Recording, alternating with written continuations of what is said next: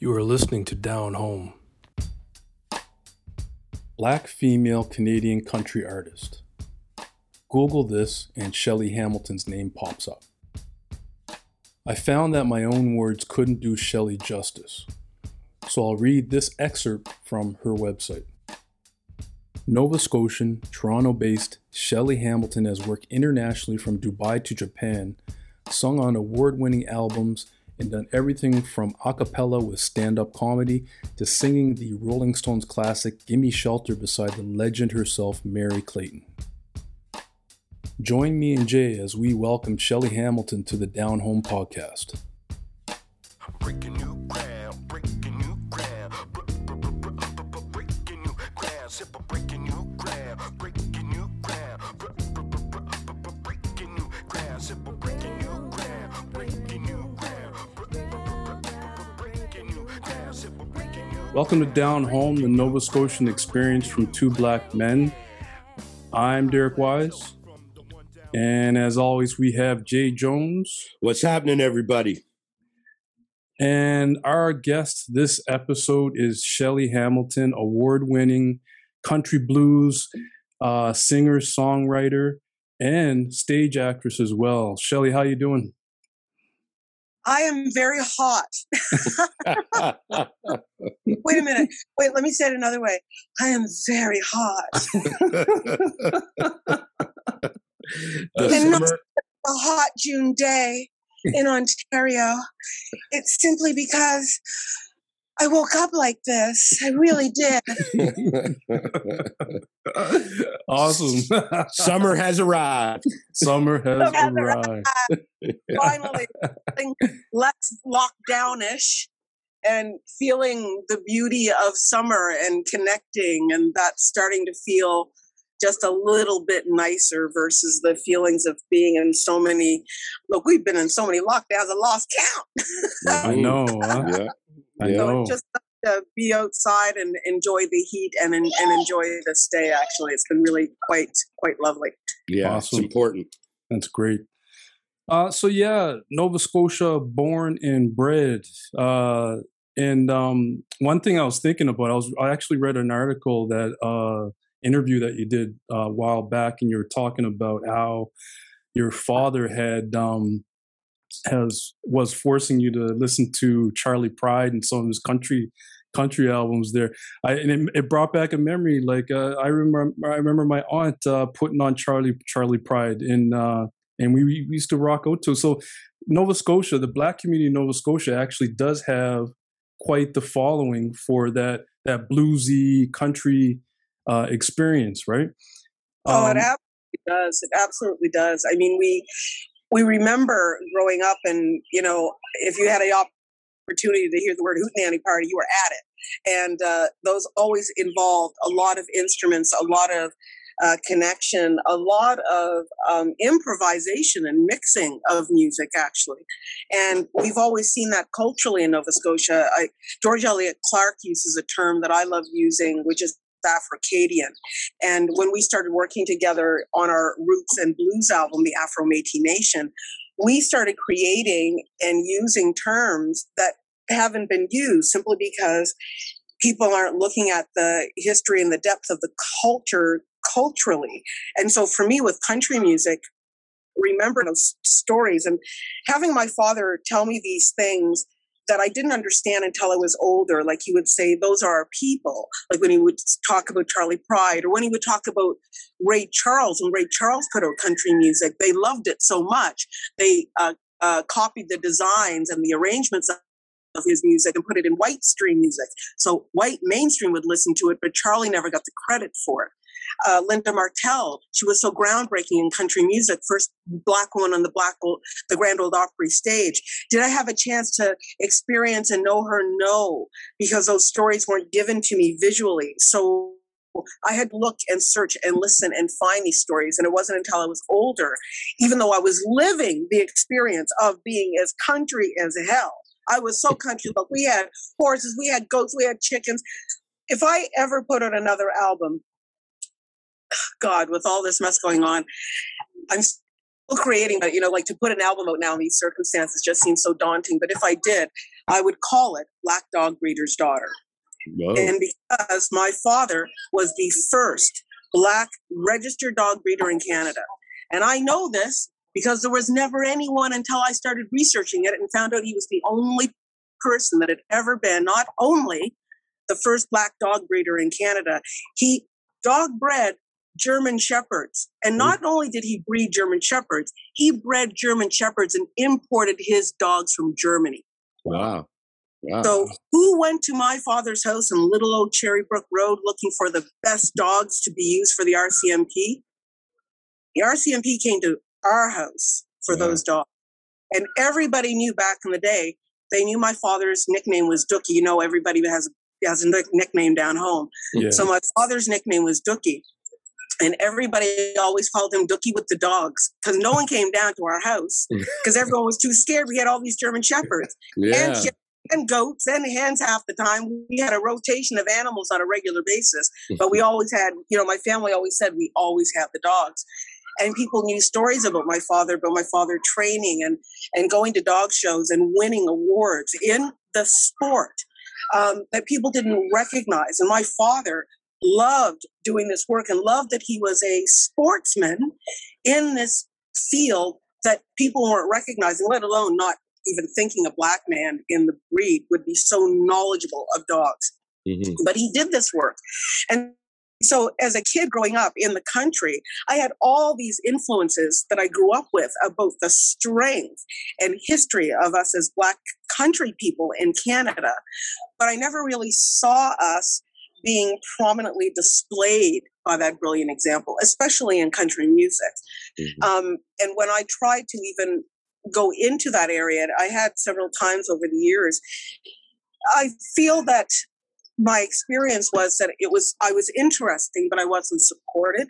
Mm-hmm. And for a new artist in that field, when you are literally the new kid really trying to do something, and now in hindsight, I look at it as I was being very brave because I wasn't being supported by something that I really loved.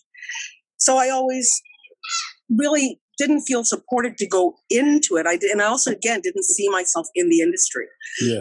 So it was really hard to not do something that I was always passionate to do. But when I got into my later years, I thought, you know what, one more kick at the can. Again, I don't see really a lot of people that are Black female artists in Canada doing it. And then when I kept researching it and looking for artists like me, I couldn't find us. I kept putting in Black country singer, Black female country singer, Canada, Canadian Black female countries. You cannot find anyone claiming that title. Mm-hmm. So, in all my history of work as an artist, the one thing I've always noticed is that no matter how tiny and small you are, if you claim it, if you own it, if you know it's your truth, you got to run with it. Mm-hmm. Always try to own yourself and the truth of who you are. So I started making myself part of Google. And I started putting it into my website. I started putting it into my searches on Instagram or Twitter or any interviews that I had. I had people make sure they put that in there. And then a couple of months later, I looked up Black female country singer, Canada. I show up. I changed Google Analytics because otherwise I wasn't going to be there and no one would have seen me. No one would see us as Black female artists in Canada. Being part of the East Coast Music Awards this year was wonderful. To be nominated was wonderful. To be nominated with my fellow brothers and sisters who I love and acknowledge all their work. I love what they do. But in my genre, or even historically, if I can look in hindsight about the work I've done, I'm a little engine that could. And I don't say that in a negative way. I say that in an honest way. Because for me, I've always been driven to the stories and the history of Blacks in our history in Nova Scotia. Mm-hmm. And one of the things that was kind of this beautiful heartbreak, and I say this in a way that I think you guys will understand, the beautiful heartbreak I realized during our racial uprising that is still happening is that I realized no wonder I'm not as big or as popular as a lot of other artists. doing the work about the history of Blacks in Canada and about that trauma and that history. It's not popular. It certainly doesn't sell albums. It isn't going to be the main thing that people want to write about or go, oh my God, I want to go to that show. But I get drawn to it. Mhm. I literally feel my ancestors saying to me, you have to document this. You have to be part of our history. If you don't do it, these stories and part of this legacy will be lost, or they may not understand that this format even existed. Mhm. One of the nicest things I've had in the moments when I've done my work, and again, I'm always self-produced, I've always done this work as a self-produced artist, is when people come up to me and they say, I had no idea. Really? I didn't know about this. Mhm. There are Black communities in Nova Scotia that share this history, or your ancestors have been here for over 400 years. Mm. And since when? Since the American Revolutionary War? And I do this work in my plays and I do this work in my music because the history is always easier to swallow when it's done artistically, right? But at the same time, I look at it in hindsight and I go, well, no wonder. I am not the most popular genre of music to get into. But I appreciate when people acknowledge and recognize the moments and what I'm creating in the music and that I do. Mhm. When George Elliott Clark and I, along with Chris White, who's part of the Ottawa Folk Festival, Sugar Plums Clarkson, and the name's escaping me right now, but I'll say it in a minute. When we did the album, The Affirmation Nation, we did it with the purpose of knowing that we had to tell the stories about the Black and Indigenous communities in Nova Scotia. We had to do it to say that we are lineage of that history, that lineage, like we are now also acknowledging right now in relation to our Indigenous culture in Canada, has been totally whitewashed throughout history. Mm-hmm. For me to know that history and find out about my roots and my lineage and that story that I didn't know about my Indigenous roots until I was in my 30s, because those stories are taken away from us. They're literally written out of our own history, let alone history books. Yeah. Find the people that I did meet in Nova Scotia that said to me, oh, you're doing music about the Blacks and the roots and the Métis and the roots and the connections we have in Nova Scotia. Oh, I have grandparents who are Blackfoot.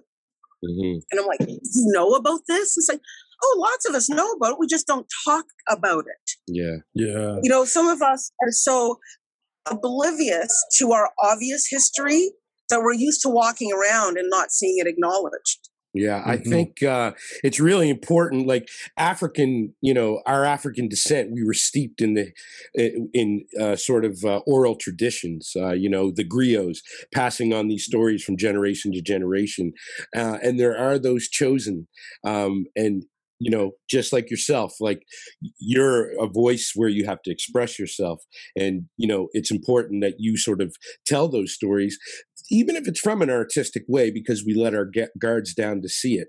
But, that's just something that, that's a mantle you were bestowed with to sort of continue to tell those stories because it's so passionate to you. So continue that type of work, Yeah, definitely. It's important. It's important. It's important to leave that legacy. It's important to pass on that knowledge. Definitely. Can you recall that moment, that spark that actually led you down the path of pursuing a career in music and stage acting? I always tell a little side story because I grew up with a very big family. I had 7 siblings.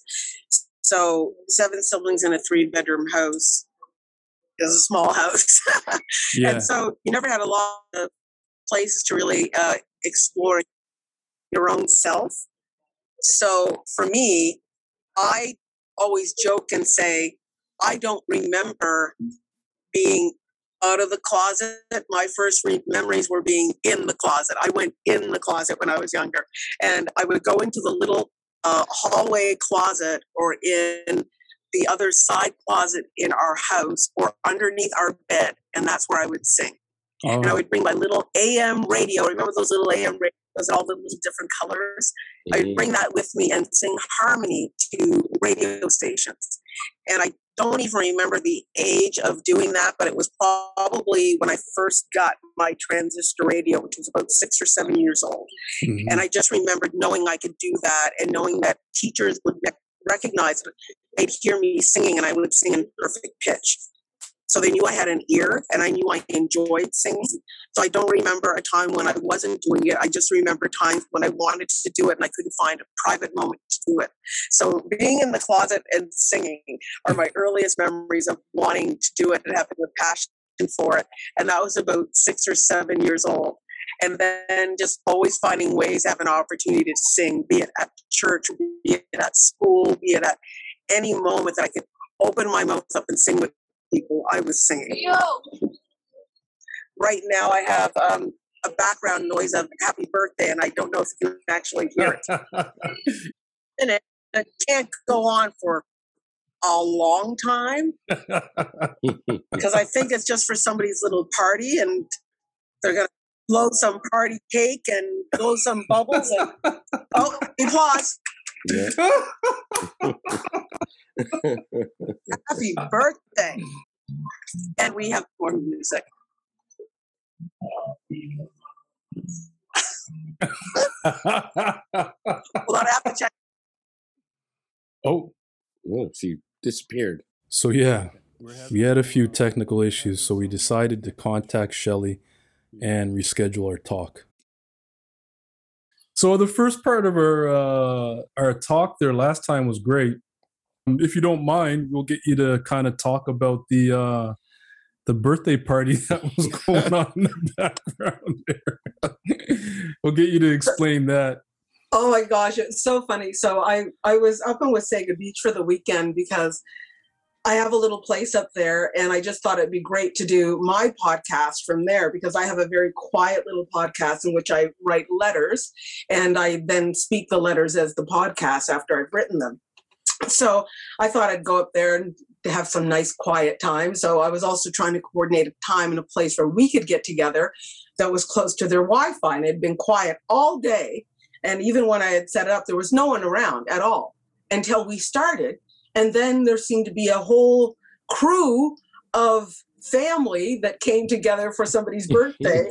And then the next thing I know, all we hear is happy birthday to you with this loud canned music. And then I find out they had brought a whole speaker system in and set the whole thing up. You'd swear it was a Scotian party the way they had done it. It was like, we're going to invade. Like they just went, we ain't shook. We're going to invade because we get down. Yeah. So they said they're going to have a party. And then they started doing the next version of the wheels on the bus go round and round. And then after that, we decided, well, maybe we should do this podcast for another time. Then some really loud, exuberant Latin music started going. And when I heard that, I'm like, nope, they're going to party hard. And they partied for hours with their family. It was wonderful. And I thought, I don't think we can compete with this happy party today. No. Yeah. Well, that's They were awesome. jamming though. Yeah, I wanted hey. to get on it. They were jamming. You got to get down. Yeah. Gotta get down. Can't 'Cause, interrupt those birthday parties, man. No, and down home style. Remember those parties? Oh my goodness! Oh, look.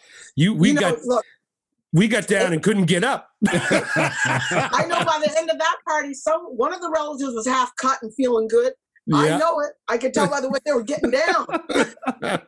That's a good thing. Yeah, That's a good thing. definitely. All right. Well, Jay, you might as well just jump into it, man. Yeah, I'm just going to continue our conversation with the question that I asked before the wheels on the bus went round and round. As an artist, what has been your creative outlet since you aren't able to do your normal gigs due to COVID? Do you have any other projects in the work that you're working on during this time that made you really tap into something or made you really find something that you didn't know you had in you to express yourself in the way that you used to? Well, I think everybody has. I mean, you have by doing this podcast. And as I'd said to you guys before, I think it's so great that you're doing something like this because, you know, I had thought about it as well from a Scotian perspective. There's a lot of rich culture, heritage, history. And I love when people meet us and they go, you ain't from here, are you? You're different. You ain't Torontonian. You Canadian? And then you tell them where you're from. They go, Scotian? I want to go to Scotia. You're from Scotia. I want to visit Scotia. There's something about the vibe and the energy I think that we have that makes it, you know, makes us unique. So I love the fact that you're doing a show like this to give us more of a voice. But to answer your question, that being said, as you've gotten into different avenues of creativity, I did unbeknownst to myself, and I think one of the things that I've chosen to do is to see where that goes. And that's very hard to do considering the only thing I know as an artist is to be an entertainer, which is like a singer, an actor, and a creative person in general. But I have a lot of veins in that arsenal of tools that I have. And so as a writer, I've been writing, and it started off as before the pandemic, I just made a resolution to start writing letters once a week, just to get back into writing and writing letters to people again. And then the pandemic hit and it took on a different context altogether. So when I did that, I had been approached to maybe put an article into the Daily Hive about my experiences as a person writing during the pandemic. And they ended up picking up the article. And from them picking up the article, Toronto.com picked up the article, CBC had picked up the article, and people started wanting to interview me about being a writer during the pandemic. So I guess one of the things that I've become is a pandemic writer, and I don't know what that is. I guess I'm a reluctant writer. I'm a writer that just writes about what I'm experiencing, what I think a lot of us are feeling and experiencing. It's a bit different to write from that perspective for me because I'm not doing it from media or trying to garner followers or trying to get people to look at my perspective. I'm literally just having moments that when it hits me and when it feels right, I write. Yeah. And I write honestly, I write creatively, I write what the moment is. And sometimes I believe that when you just let it go and see where your artistic spirit is going to lead you, it ends up creating other stories. So I hope out of this, I just am able to tell other stories, including my own and other perspectives. It just so happened last week when I was up in Wasaga, I really wanted to write up there. So I drove up specifically to do my podcast and my writing there that day. And what struck me more that I needed to write from was a perspective of trying to still find ways to be joyful in this sorrowful time that we're living in without feeling guilty about it. Like you literally feel guilty about having a moment that you feel good when you also are bombarded with so many things. And for me, as a person who also recognizes her Aboriginal heritage, happy Black Mi'kmaq Day, Nova Scotia. Yeah, that's today, by the way. Nice. That's why I wear my Aboriginal scarf to pay homage to my people here. Beautiful. So, beautiful. Yeah. Yes. So I look at that and I think of all of these things that my Indigenous brothers and sisters have gone through and have dealt with for centuries. The history and what I know and acknowledge as a Black person that acknowledges her Aboriginal roots and acknowledges that heritage in Nova Scotia. I see all of this pain that we have been through over these last couple of months that seem like forever. And there's a lot that we're dealing with. It's constant sorrow. It's waves of grief that we can't help. But if we're not open as humans right now, I don't know if we ever will be. So there's a lot of stuff that comes to our hearts, but we feel guilty trying to go on with life and doing things that we'd normally do. So I just wrote about finding joy in the sorrow, no matter how difficult it is. Challenge yourself to do it, because I'm going to challenge myself to do it. Yeah. And I wrote from that perspective just because I don't know where anyone is. So wherever they are, they might need a moment to just go, I've got to just shift for a minute. Maybe I can find a moment of joy, something little that will get me through this awful moment, because there are many of us that are dealing with moments like that. So I just try to reach out to people and connect that way. Yeah. And then the very next day, my mother-in-law passes away. Oh. So I literally have to take my own lesson and look at the joy within the sorrow of that moment. So I looked I looked and I literally went and started crying, and I went, find the joy in the sorrow. There's been many of these moments this whole time, joy in the sorrow. And the joy I found in that moment was that someone saw me and just said, are you okay? Yeah. And I went, no, I just found out my mother-in-law just died. I was like, get out of here. You go take the time you need right now. Go. I'm so sorry. And then to see people who want to hug you in your sadness when you're just suddenly finding this out, and they can't, but they're with you in their eyes. I could walk away from that moment and say, that was a moment of joy that someone saw me. It was the acknowledgement. And it wasn't yippee joy, but it was joy on that level of, it was grace. And it made me happy that someone could see me in that painful moment. And so I'm still dealing with that sadness, but there are moments of joy in every single aspect of this. Being able to speak to you guys and talk about who I am, and joy within sorrow, and having to apply those lessons myself, and hoping that other people hear that, to find the joy in the sorrow. Like, joy in this sorrow for me today was seeing a bee flying on a flower. And that big fat bee was living large.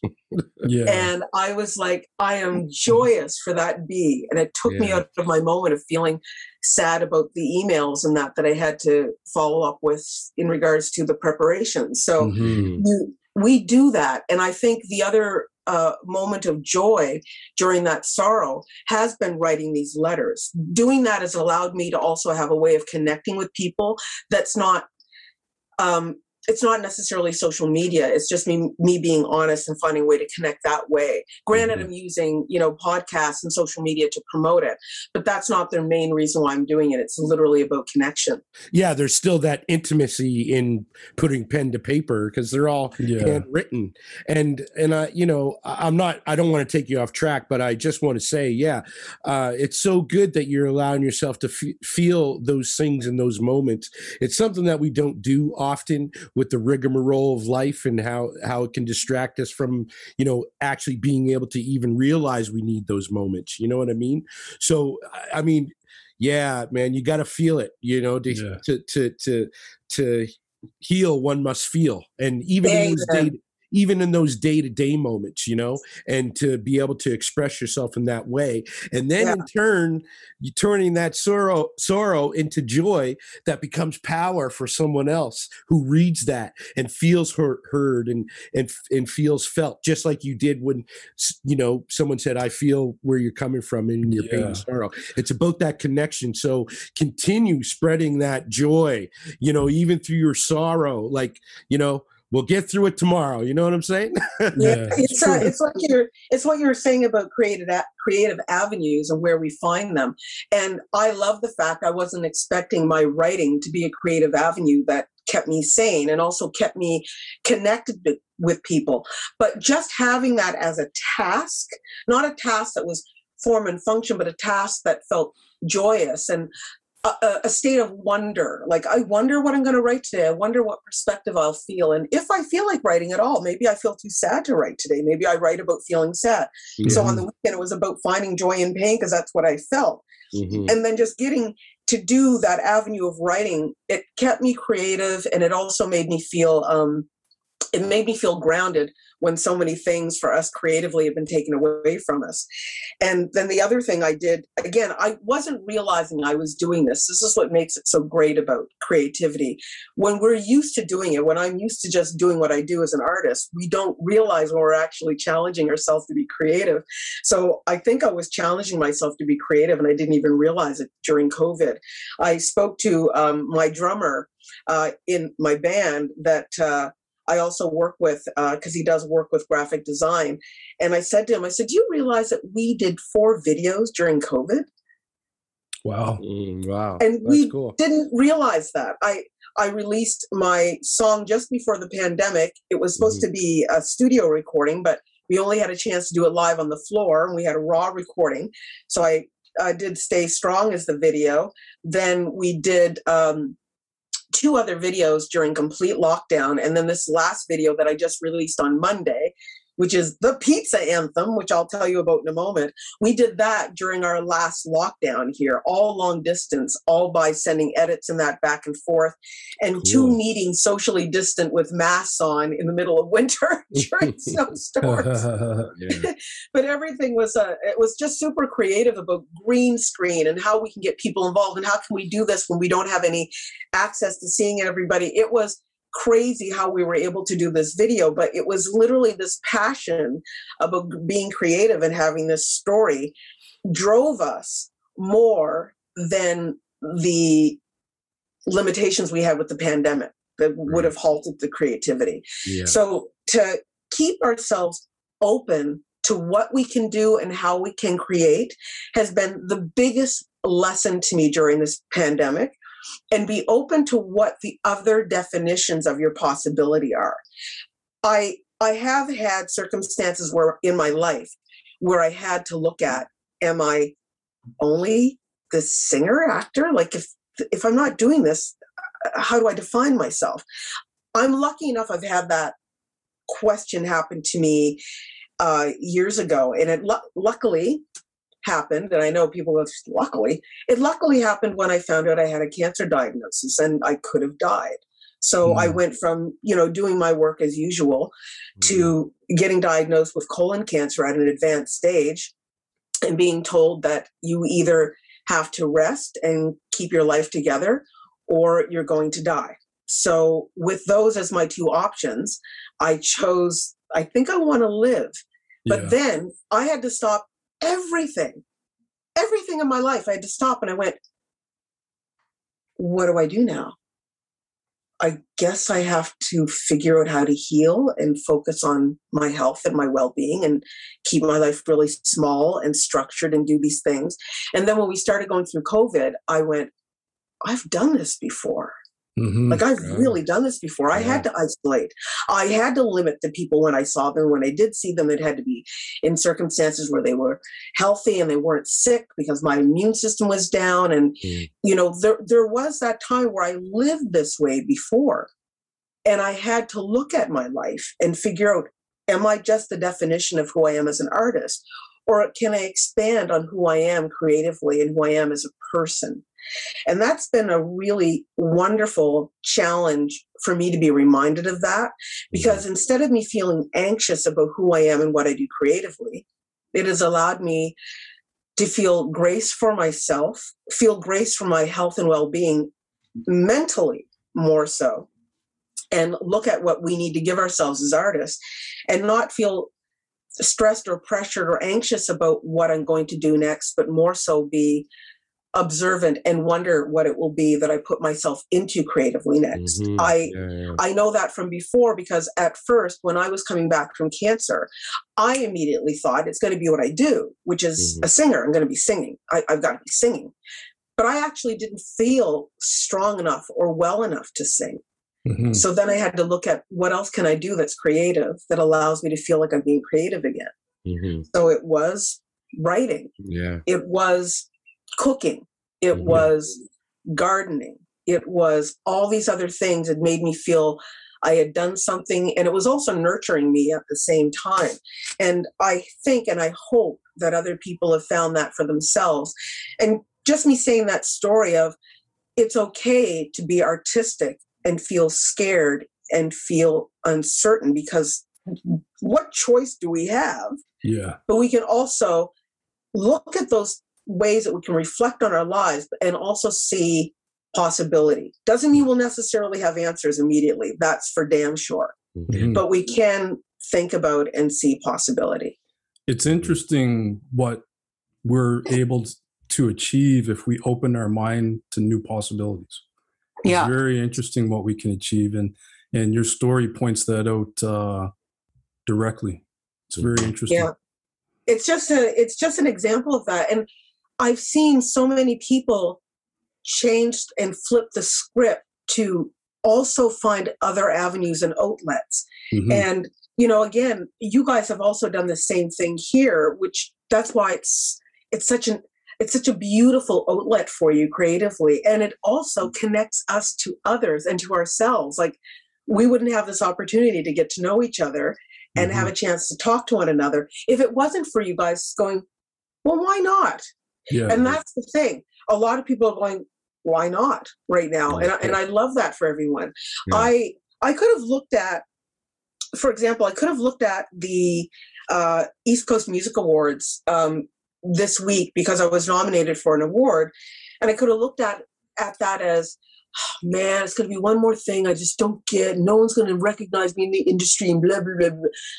I didn't look at it in that way at all. I looked at it as, I have been so fortunate that in a pandemic, I got nominated for 2 awards in Canada. That's amazing. And that it gave me not only a platform to be acknowledged, but it also put me in a position to go, look at that. We got nominated for awards in a pandemic. That's awesome. It really is one of those type of things where it was just an honor to be nominated. And it was an honor to have people look at me as an artist, respect who I am in my work, and challenge myself about what I'm going to do creatively. So I looked at that opportunity and went, a lot of people could take that as I didn't win, or I look at just being nominated in this time, in this day and age, during these circumstances. Such a gift, such a blessing. Yeah. And then anything else that comes out of that is all gravy. Yeah. So right now it literally is I don't know what's next, but I don't know what's next. I'm actually excited about it. Yeah. We can take the attitude of this is really frightening, or this is really frightening.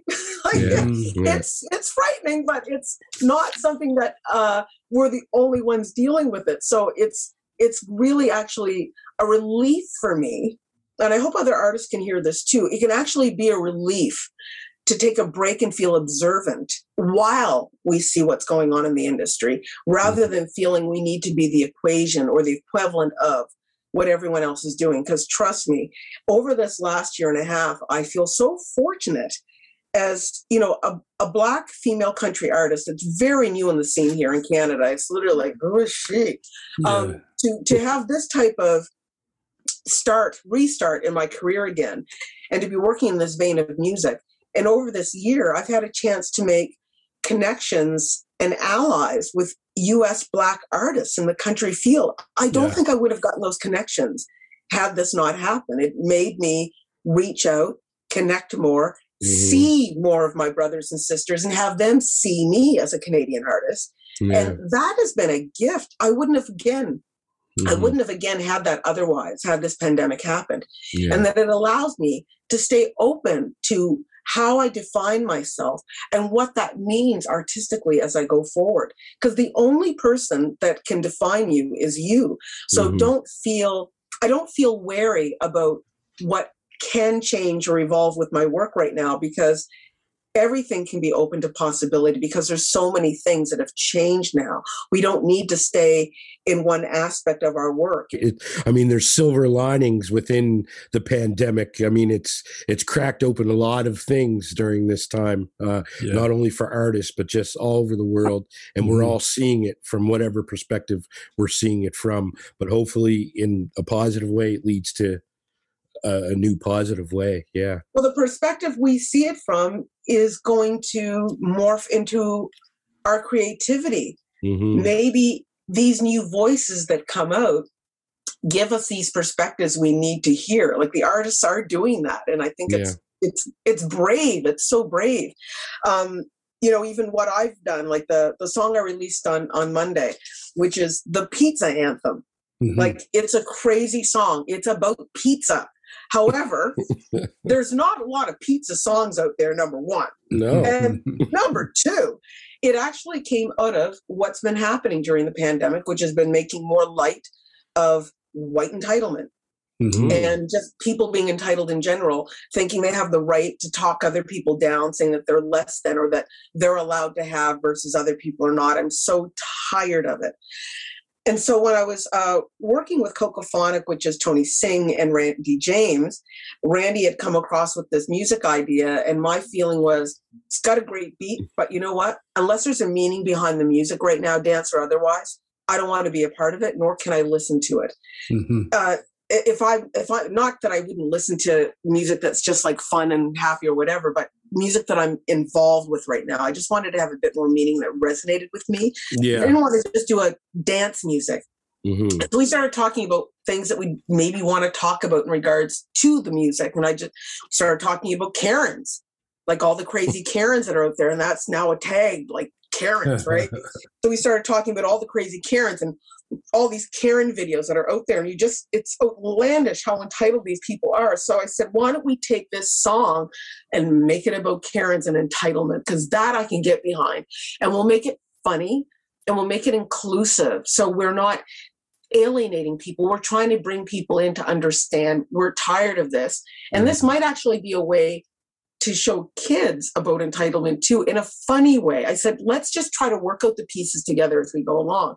And what came out of that creativity was this pizza anthem that we did long distance with green screens, me doing the direction long distance, sending videos back and forth, sending the green screen over to the west end of the city to get the dancers to do it, picking up the green screen socially distant to get all this stuff done.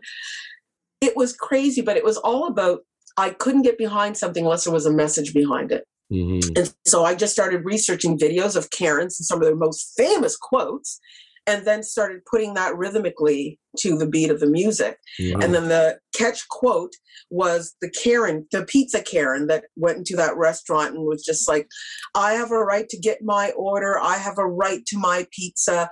And she doesn't have a mask on. And that's at the height of COVID. Yeah. And she was just like, I have a right to get my pizza. My doctors would not let me wear a mask because it would be violating federal law if she had her mask taken off. So she can't wear a mask. It's like, are you kidding me?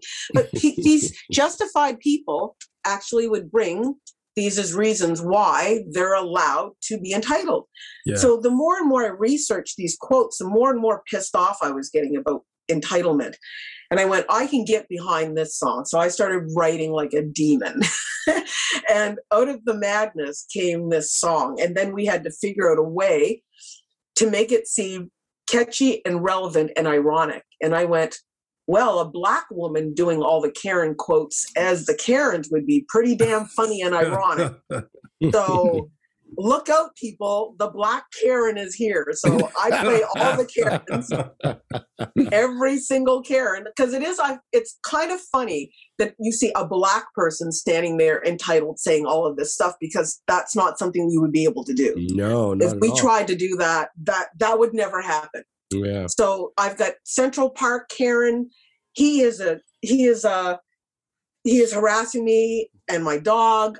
We've got literally, you guys suck, McDonald's Karen. I used to manage a McDonald's. You guys don't know what you're talking about. Get some hustle. You guys suck. You know, it's literally, all these quotes are literal Karens. And I hope that some of them see each other and can laugh at how idiotic they are. Where can you find it? Is it on YouTube or? The Pizza Anthem is available on all formats, but if you want to Okay. see the madness and the insanity, go to YouTube to Okay. watch me as the checkout girl at Pizza Burger, the lady that's entitled, the rich lady, the raincoat lady, the video game lady. Like, you want to see all the entitled ladies, you just have to go see the video. All right. All right. Pizza, All there, and it's all very crazy. And I myself am an animated hot mess, so cool. add me to a cartoon, it's like 2 times the animation. Yeah, that's awesome. All right, Pizza Anthem. Pizza Anthem. Shelley, I also want to ask you, what went into your decision to leave Nova Scotia? That's a crazy time. It was a really crazy time for me. I was very young. I was a pup, still here in the industry.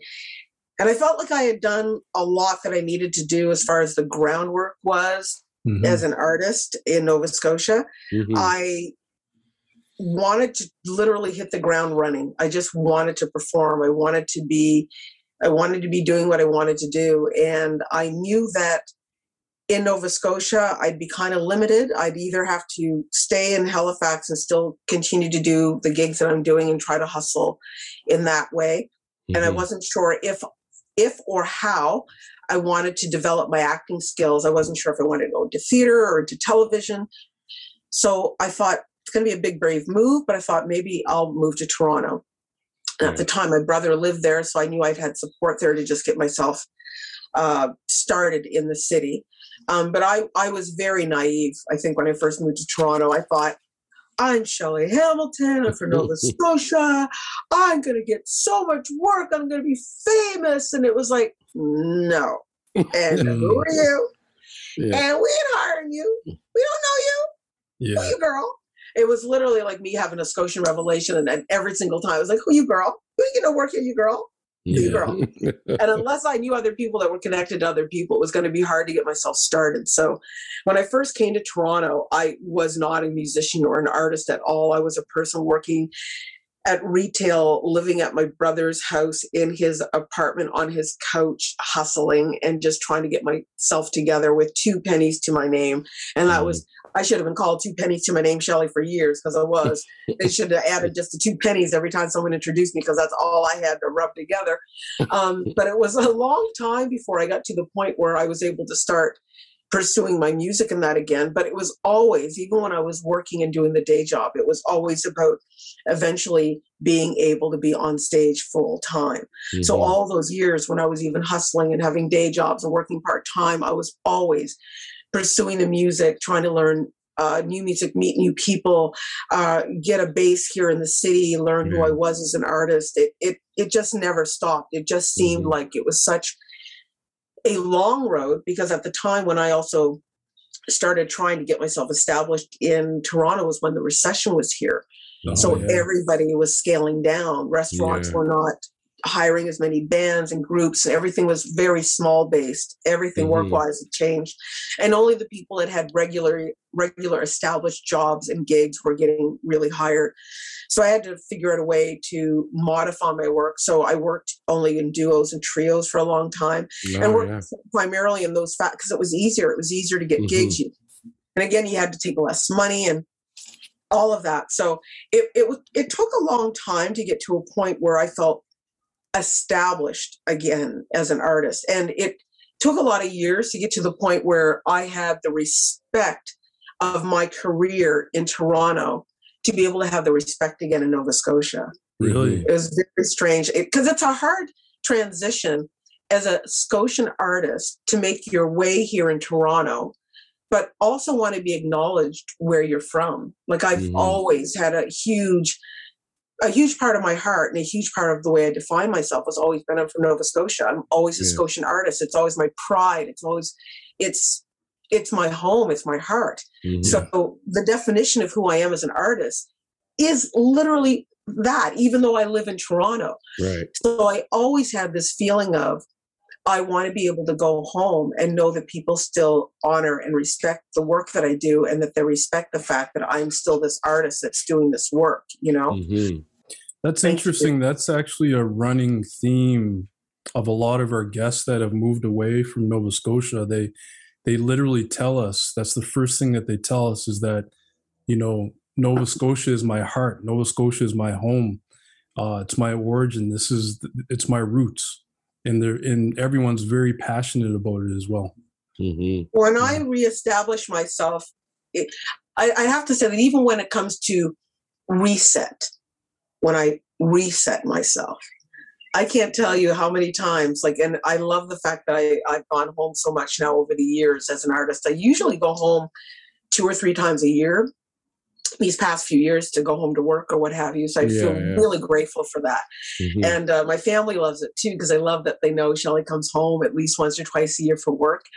But I feel like nothing resets me like going home. Like anytime I go home, even to work, it's a reset button. And then I come back to Toronto and I feel grounded, because I feel seen and acknowledged by those that love and know me. And I feel supported in a way that I know that if I decided to even go back to Nova Scotia to work again, there would be this little rumor mill going around going, Shelley Hamilton moved back home. Shelley moved back home. Shelley moved back home. Well, I got to get Shelley's number. What's she working? What's she want to do now? Is she home? Well, I got to get her number. We got to hook up. We got to do some music together. We got to do it. It would be this there are already people that have said to me, like, as soon as you come home, you got to let us know. I Yeah. literally feel like I have a whole community that would embrace me creatively again to do that work that I love to do so well. So, and I get that when I go home, even for a few days, I get a reset, I get hookups, I get connections, I get, how long is she in town for? Is she going to be able to come over? Is she like, it's always that reset of feeling people are so passionate about you and about who you are. How can you not feel passionate? They literally remind you of who you are and that sense of self, that it regrounds you, that sense of spirit when you go home and then come back here. There's no feeling like that. So props to Toronto. I love me my Toronto. I live here, good to go. But when I get a reset, it's always Scotian time. Right. Yeah. Now, I'm going to put you on the spot. Right. Oh, you haven't already during this whole interview? Well, if I can talk, I'm Scotian. I can talk. Oh, I know you can go. Well, last time you were on, before we had the technical difficulties and we had to reschedule, you had a little red guitar with you. Yes, I did. Now, I mean, of course, you can say whatever you want, but what were you going to do with that red guitar then that you wouldn't mind doing now, possibly, if you felt like it? Well, if I had a red guitar, which I don't, or Ukulele. a red ukulele, which I don't. However, I have my turquoise one. Oh, well, that will do.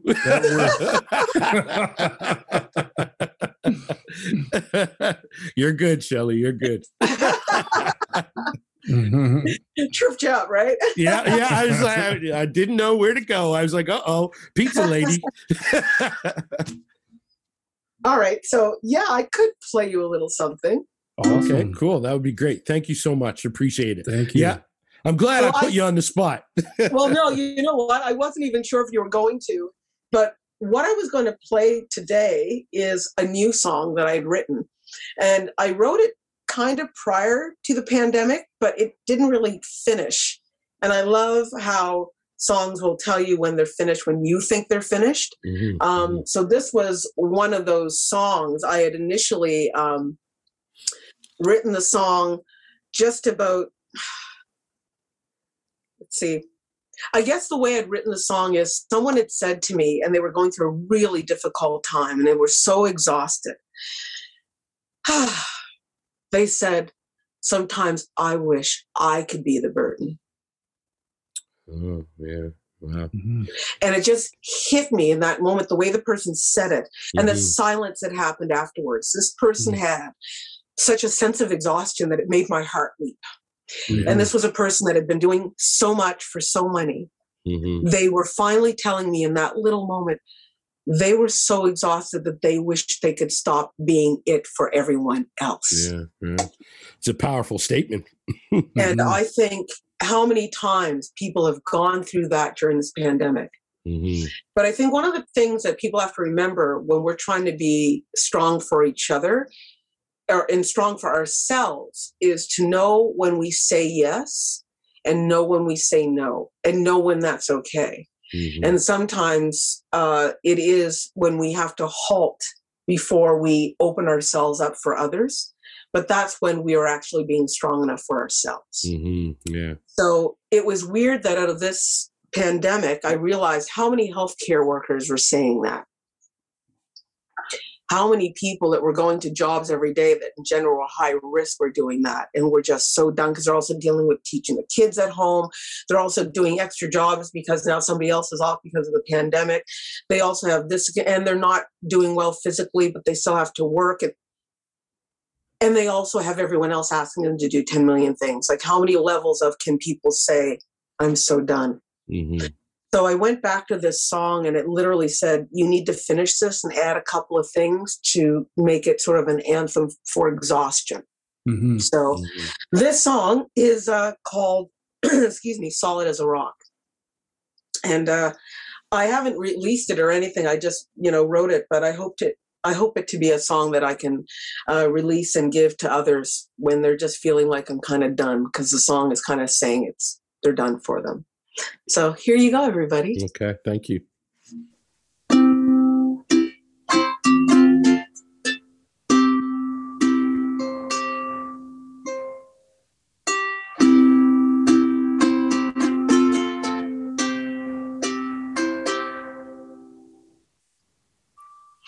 Sometimes I wish I could be the burden. You could be the one to carry this pain. You lean on me while I'm silent, solid as a rock, but not today. Goliath got nothing on me. A puny little man is all I see. Throw stones of pain and I'll build a wall. A powerful foundation, it will never fall. I'm always a strong one. When am I gonna say I'm gonna take some time, take a rest, take care of me today? Sometimes I wish I could be a burden. You could be the one to carry this pain. You lean on me and I'm silent, solid as a rock, not today.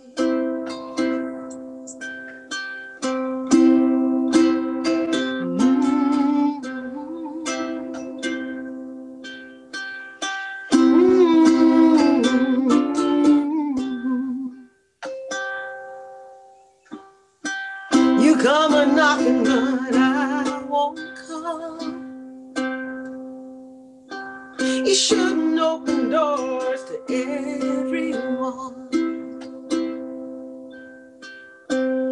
You the people, that's what it's for.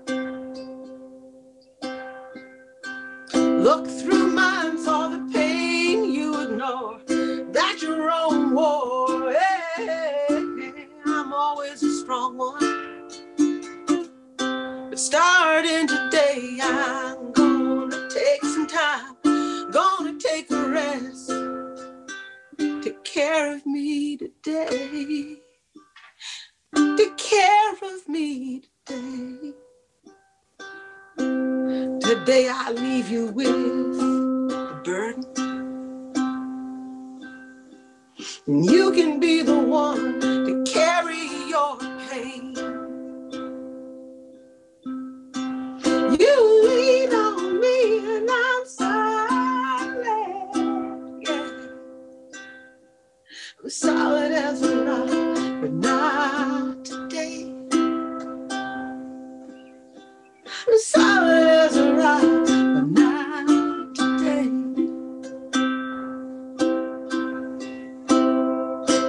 I'm solid, yeah. Solid as a rock, but not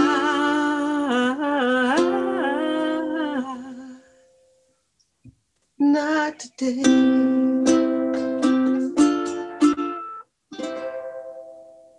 Wow.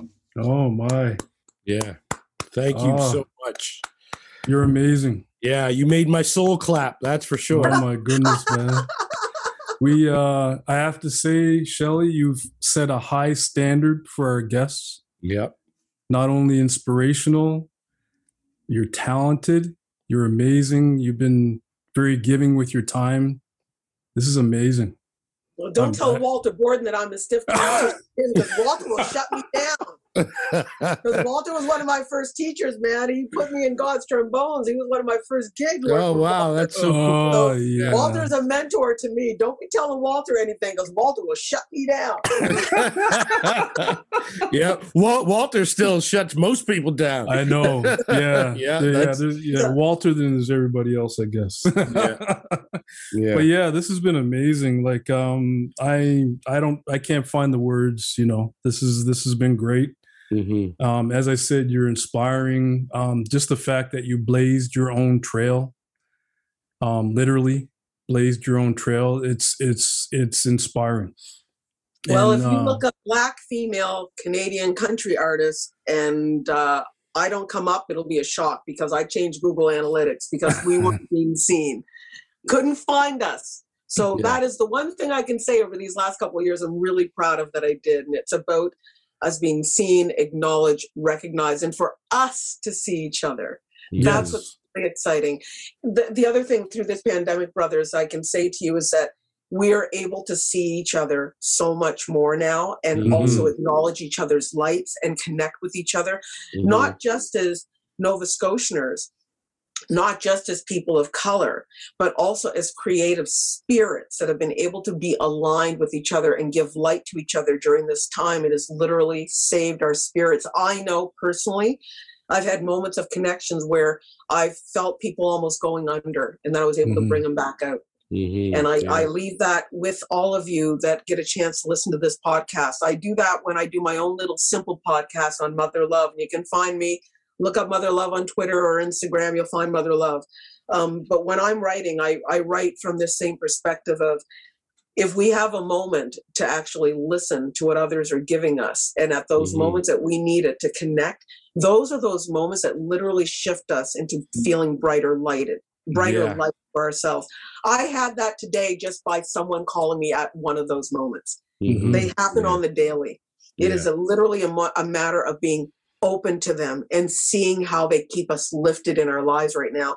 And trust, we don't have a lot. So if we can hold on to that, we're golden. Everything else will come into place. And all of us as creatives and all of us as people that are trying to do this work right now, regardless of where you are or what you're doing in your lives, take moments, take time to see and lift each other through this. I mean, hey, that's what Scotians do anyway, right? We try to always be aware of lifting and connecting with each other and always doing that. But I tell you, on a bigger scale, we need to see that all the more. And just by having a chance to do this podcast with you guys, I think that gives us a chance to connect in that way and extend those types of connections to other people. You know, it really makes a huge difference. All the work in that I do going forward, be it with the Mother Love podcast, be it with any creative music I get to do going forward, regarding my writing, anything like that I do, I hope and challenge people to just be open to what your creative possibility can be, and don't feel frightened by it and scared, even though this pandemic has given us so much to feel uncertain about. Leave yourselves in a state of wonder to be open to what simple things can come to your way just by being connected with all of us here right now. And I hope that you guys all feel that, because that's truly what I send out to everyone else as we're trying to go forward here. Because I told you before, I don't got much, but I got me, and that's all good. Wow. Yeah. Those are amazing words. Those are amazing words. Jay Jones, take us out. I'm gonna do it, but I'm not gonna say too much because Shelly, you just took us out and you took us to a place we need to go. And you know I can talk. Girl, hey, hey, you're down home grown. I know what you got going on. All that in a bag of chips. You know I don't play. Hello, spicy red hot Doritos. Home, I ain't shook. You need me to do something, I'll break it down. I ain't shook. I ain't even fit. I'll break it down. You didn't even have to ask me. I ain't even fit. I went and broke it down for you. Broke it down to a simple science right there. But I do want to say thank you for being so inspiring. You're another person on this list of doing this podcast that are all from Nova Scotia, have all been showing your soul and showing your spirit and inspiring us. You know, I'm sure I can speak for Derek along the way. And that's been really something important. And me on a personal life level, seeing that has also been inspiring. So many doors that I've had on my own that I kind of closed for whatever reason are now starting to open. And I'm starting to listen to that voice, that inner sound that just tells you to just be who you are and say what you have to say. It might not be for everybody, but it may be for someone, but it's also for you. And that's about jumping and crossing roads and worlds and rivers through words and power that we have in the human spirit. You brought that out of us today, and thank you for your lovely song. It was beautiful. Awesome. And thank you. Oh, thank you so much, you guys. Thank you for honoring me. And thank you for doing this, because this gave me something to look forward to as well. So good. Thank you. Your approach to all of this was magnificent. Thank you so much, brothers. I appreciate you. Breaking new ground, breaking new ground, breaking new ground, sip of breaking new ground, breaking new ground, breaking new ground, sip of breaking new ground, breaking new ground. You have been listening to Down Home. Subscribe wherever you listen to podcasts. Breaking new ground, breaking new ground, yeah. On a high plateau, from the one down below to the future of the funk, getting lost in the flow. Contact with the spot X. Now it's time to flex with the force from the soul, reaching all aspects, getting deep, no time to sleep. As you reach The song Breaking New Ground from The Breakdown. A brand new path, breaking down the sum to one. Feeling free, I just laugh with the joy of a beat boy, just kicking it live. A connection so strong, transcribed with the vibe like magic prescribed.